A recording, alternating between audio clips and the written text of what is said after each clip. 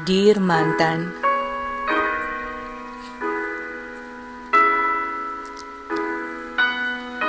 tahukah kamu, selama kita bersama, banyak hal baik yang aku rasakan.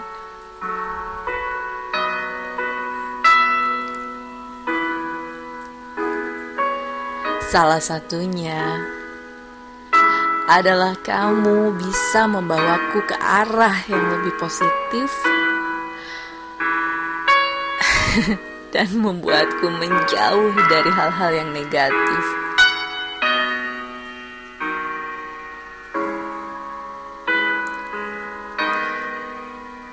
Dear mantan,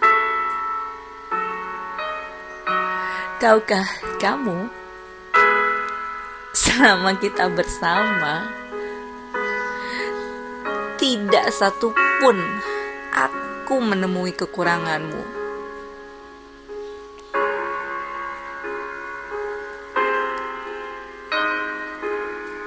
Namun, pada satu waktu,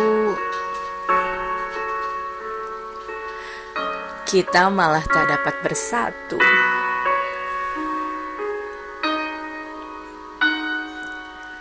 Dan hal itu sungguh menyayat hatiku.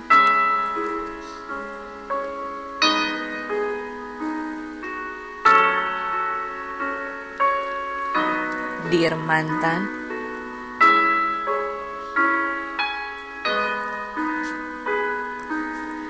tahukah kamu, ketika aku sadari bahwa kamu tidak bisa sejalan denganku, aku hanya membisu, meski perasaanku sangat pilu.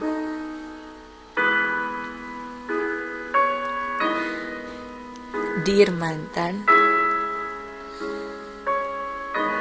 tahukah kamu bahwa hingga kini masih tersimpan kenangan, meski aku tahu kita tidak sejalan.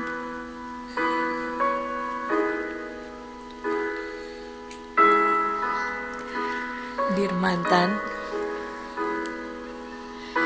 tahukah kamu, yang kuharapkan adalah kita bahagia, sama-sama bisa bahagia dengan jalan kita ke depannya. Entah aku dengan siapa, kamu dengan siapa, pada akhirnya please berbahagia. Kamu sedang mendengarkan Dear Mantan. Tahukah kamu yang tega di podcast Listen to Kimi FM? Ini Ulil. Gue punya cerita tentang relationship gue yang gak sejalan. Kayaknya cerita cinta gue ini emang agak pelik ya.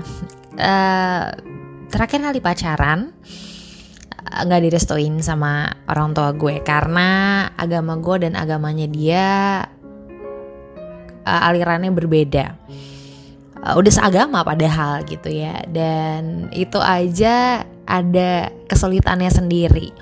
Tapi karena ini masalah prinsipal, akhirnya gue sama dia memutuskan untuk berpisah karena kayaknya emang gak bisa aja gitu. Dan akhirnya kita sama-sama memutuskan untuk selesai, diobrolin baik-baik, dicoba cari jalan tengahnya juga gak ketemu. Ya udah gitu, akhirnya kita memilih untuk jalan sendiri-sendiri.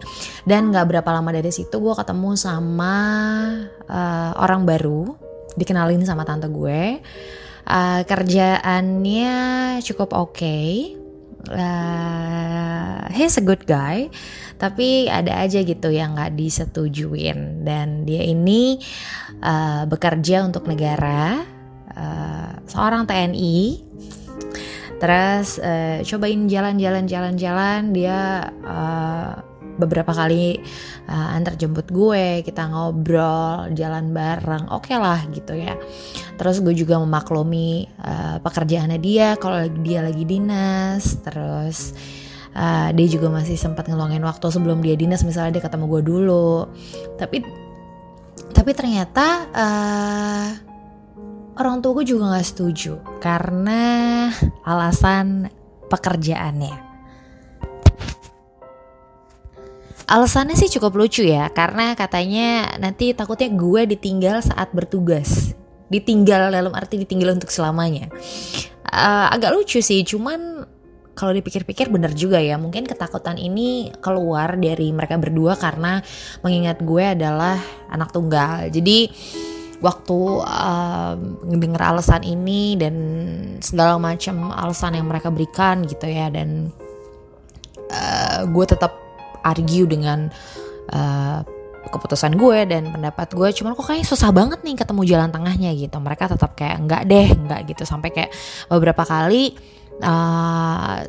si cowok ini kadang-kadang suka bawain gue oleh dari dia tugas, terus kayak sampai ke rumah tuh mereka bahkan gak mau makan. Jadi gue sedih banget sih, sesedih itu. Tapi gue yang kayak why, kenapa cuman gara-gara ini doang gitu.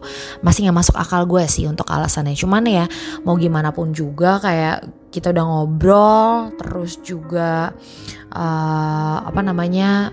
gak pernah ketemu jalan tengahnya juga gitu. Kayak ya udahlah, kamu mending gak usah sama dia. Sampai satu momen gue pernah ya dibawa ketemu sama nenek gue.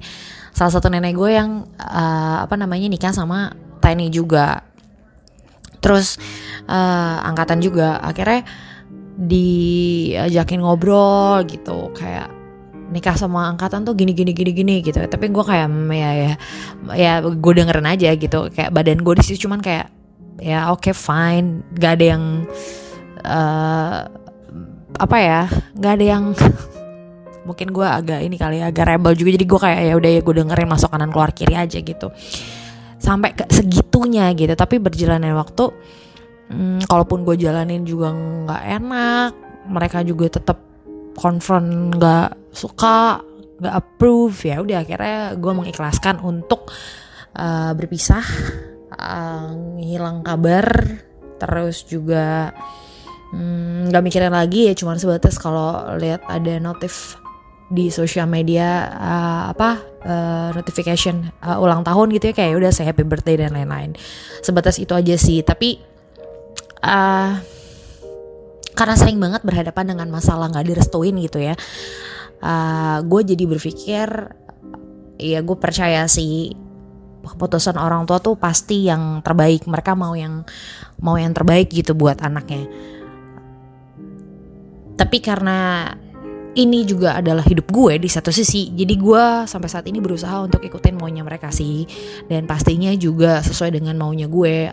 Gue maunya kayak gini gitu. Dan nantinya kan yang ngejalanin hidupnya bukan mereka, tapi gue yang ngejalanin hidupnya seumur hidup gitu. Jadi ya sebisa mungkin sampai dengan saat ini gue mencoba men-checklist ininya mereka, harapannya mereka. Tapi gue juga tetap checklist harapan gue juga untuk punya pasangan nantinya kayak apa sih. Ya quality checknya emang jadi berulang kali ya. Cuman menurut gue it's a process. Jadi nikmatin aja lo bertemu dengan siapapun itu. Kalau ada yang gak siap untuk kebakaran, quote unquote, ya jangan main api gitu.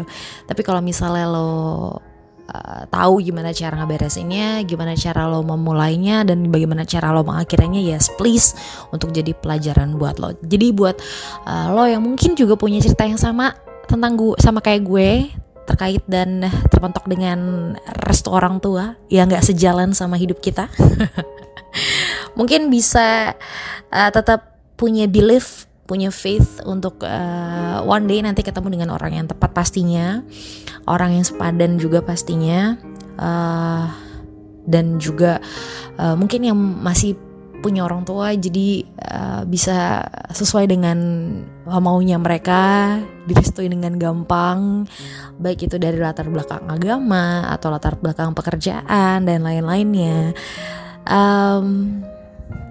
Tetap percaya aja sih kalau misalnya Tuhan selalu kasih waktu yang tepat dan nikmatin semua prosesnya. Semoga diberikan jodoh yang sepadan dan juga yang bertanggung jawab.